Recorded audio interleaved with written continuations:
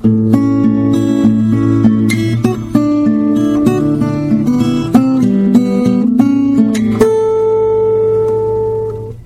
to the 117th installment of Ear to the Ground, the Land Stewardship Project's audio podcast on family farming, sustainable agriculture, local food systems, and local democracy. I'm Brian DeVore, editor of the Land Stewardship Letter. When Dave and Deb Welch realized a few years ago that their children were not interested in taking over their organic cropping operation in southeast Nebraska, they had to undergo a bit of a change in the way they were thinking about the future of their farm. Instead of focusing on passing it on to a family member, the Welches began looking for unrelated beginning farmers who they could count on continuing the stewardship of their 550-acre operation. In 2007, with the help of various informal networks, they were able to hook up with Steve and Shelley Lorenz, graduates of the Land Stewardship Project's Farm Beginnings course. At the time, the Lorenzes were living in Minnesota, 2 states away from the Welch farm. But the two families struck up a conversation via email and the telephone. That conversation eventually led to a face-to-face meeting on the Welch farm.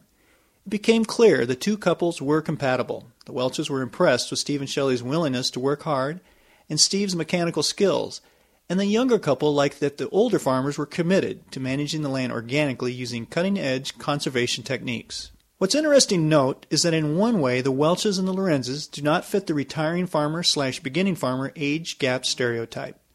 Dave and Deb are in their early 50s, and Steve and Shelley are in their early 40s.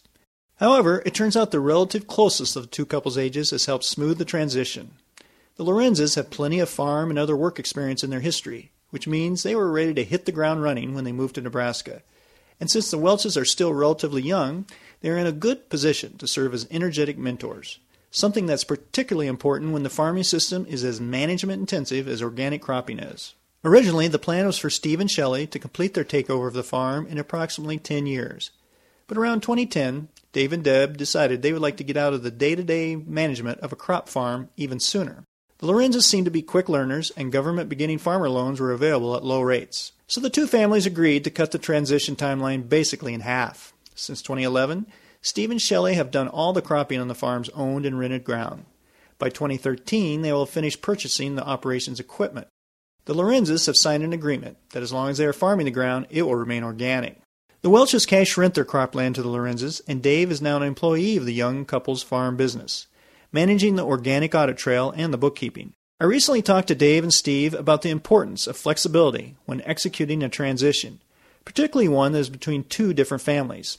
Dave started out discussing the importance of having realistic expectations when passing on the farm. You guys have a situation here where you've been able to transition the farm, and you had a couple, I guess what some people might see obstacles. One is it's not within a family situation. The other is Steve and Shelley came from 2 states away, and you didn't know a whole lot about each other before you did that.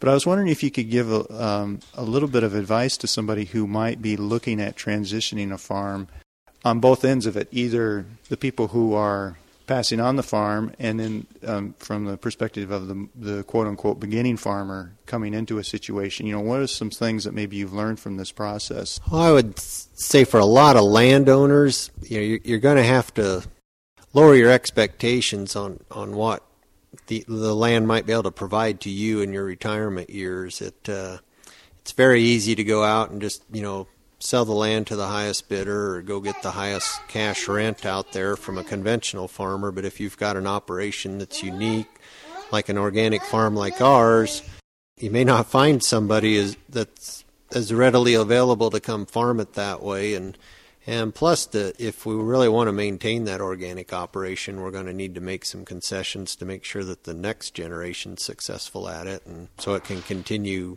for as long as possible. Steve, any thoughts on that from your end, from a beginning farmer coming into that? Yeah, I would say that some of the way I've kind of thought of it is I'm just glad that I got the opportunity to do it, and there's some things that kind of you can tip one way or the other, and you could see that maybe you're not going to make as much profit off of something, but I've just kind of absorbed it just because I think that I'm very thankful for what I've got, and I think you need to remember that it's the opportunity to do something. When I moved here, I got all Dave's renters, and I wouldn't be able to even begin to get that. I don't even know how you'd get that market without having somebody locally to do it. Being thankful is a big thing. One of the things that you had mentioned earlier, Dave, was that one of the strengths that you have in this situation is you don't all have the same strengths. You're kind of able to concentrate a little bit on your different areas of strength. I thought that was kind of interesting. Yeah, in our situation, I mean, Steve's much more mechanically inclined than I am, which was true of my dad. And with Dad stepping out of the operation, Steve was a natural fit to take over that area. And I enjoy the paperwork side of it, the organic audit trail, the financial aspect of farming, and kind of more the management side rather than the day-to-day production side. So it's been an easy way to delegate our abilities into those different areas and not step on each other's toes. And obviously we still have to communicate on all those areas, but one person can kind of be in charge and spend their time on it while the other person's doing things in their strength. So it's worked out pretty good.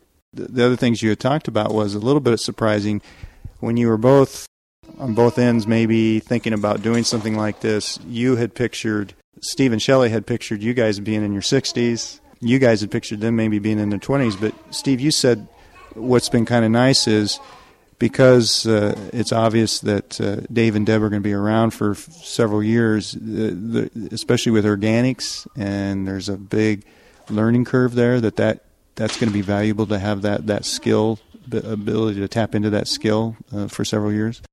Yeah, just having somebody come alongside you as a mentor is just huge when you're doing organic. It's not like anything conventional I've ever done, and the practices, basically, they can kind of get you beating your head against the wall if you don't know what to do, and just being able to have somebody that can say, yeah, we've done that before and this is how we do it.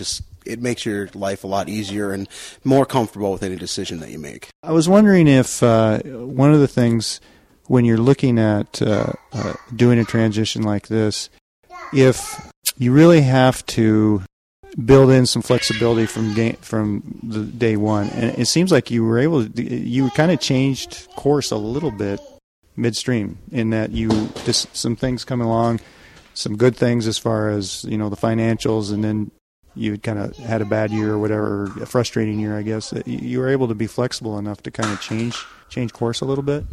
Yeah, we certainly accelerated the transition timeline here. Almost cut it in half, I suppose, where we're looking about a 10-year timeline before Steve took over all the cropping side of the operation, and probably did that in about 5 years. But, yeah, I mean, you can, when you work with nature year-round pretty much and year to year, you kind of have to take what's given to you. And so, yeah, we had, situations changed for both of our families, and we just tried to make adjustments accordingly, and so far it's worked out pretty good. Do you know, are other farm families that you guys know of kind of planning ahead this far ahead? It seems unusual. Oh, we probably started, I was probably in my late 40s when we started this process, and yeah, I don't think too many farmers are starting their transition plan when they're in their 40s, but certainly something that they need to start thinking about, especially if they have a unique operation and you'd like to see it maintained for the next generation or more. You're going to have to start thinking about it early on so that you can bring somebody in to teach them about the operation and get them to buy into it and feel comfortable about turning it over to them to keep it going.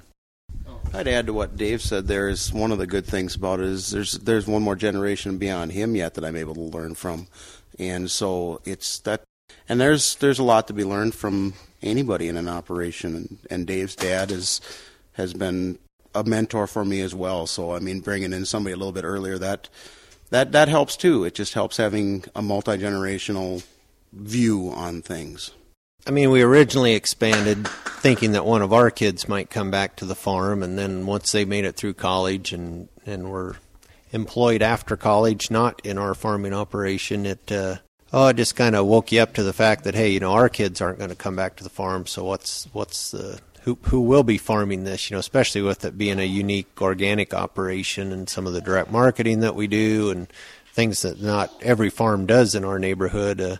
Is going to be a challenge to find somebody that would take that on. And I guess when we knew that our kids weren't coming back, which for a lot of dads especially, I think, in farming, you kind of hope your son's going to come back and farm and take over for you. And when we got to the point where we realized that wouldn't happen at that point in time, you kind of have a mental shift a little bit that, well, yeah, this land's been in our family close to 100 years, and you'd like to pass it along to your next generation, but sometimes that doesn't happen, and that to us, we still didn't want to just sell the farm out to the highest bidder. We had something that we felt was unique, and so we wanted to find somebody that we could pass it along to. And it wasn't our land to begin with. It won't be ours when we're gone, and we're just looking for somebody that's going to take care of it well, hopefully as well as my dad and grandpa did, and hopefully, Steve and Shelley and his kids will take care of it well too, or whoever's farming it down the road. So it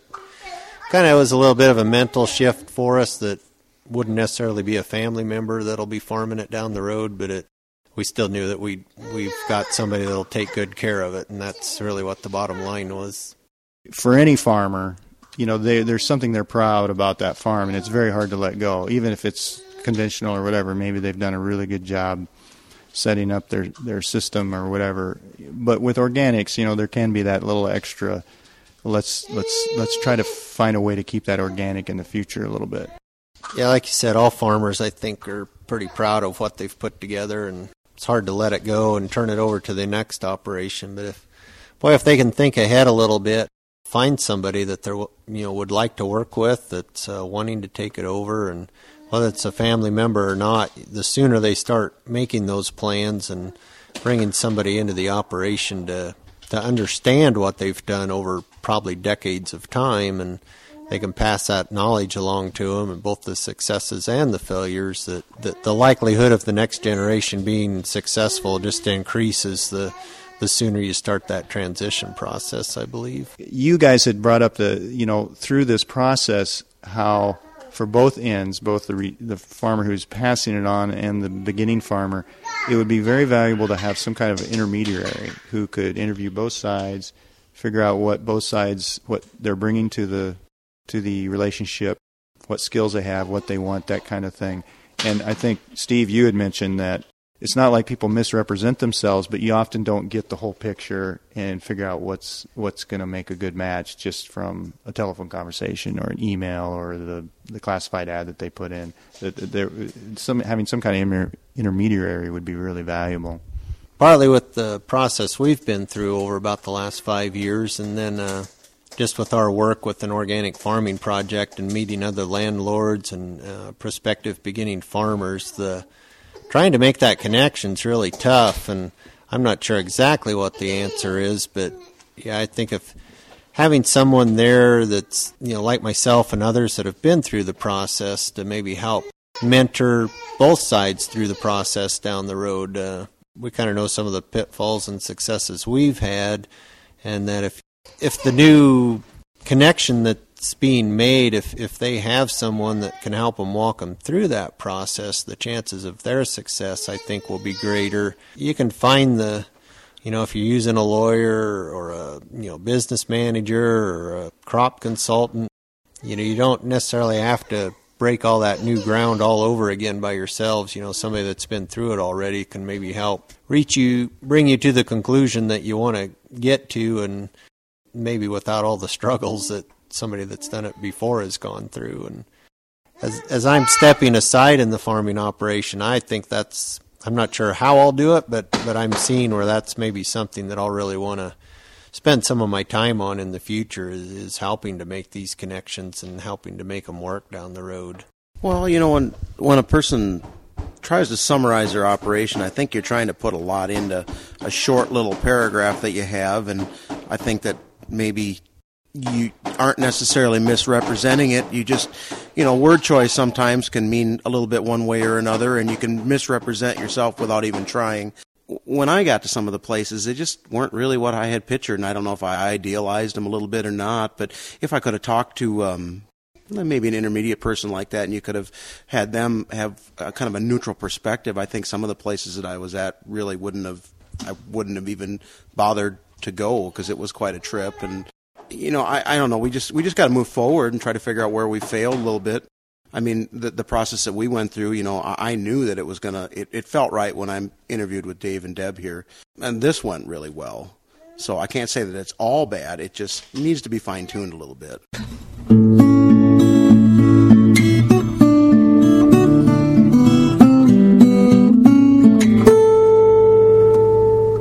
For more information on transitioning farming operations onto the next generation, see the number 2 2012 edition of the Land Stewardship Letter at www.landstewardshipproject.org. If you have comments or suggestions about this podcast, contact Brian DeVore at bdevore@landstewardshipproject.org, or you can call 612-722-6377.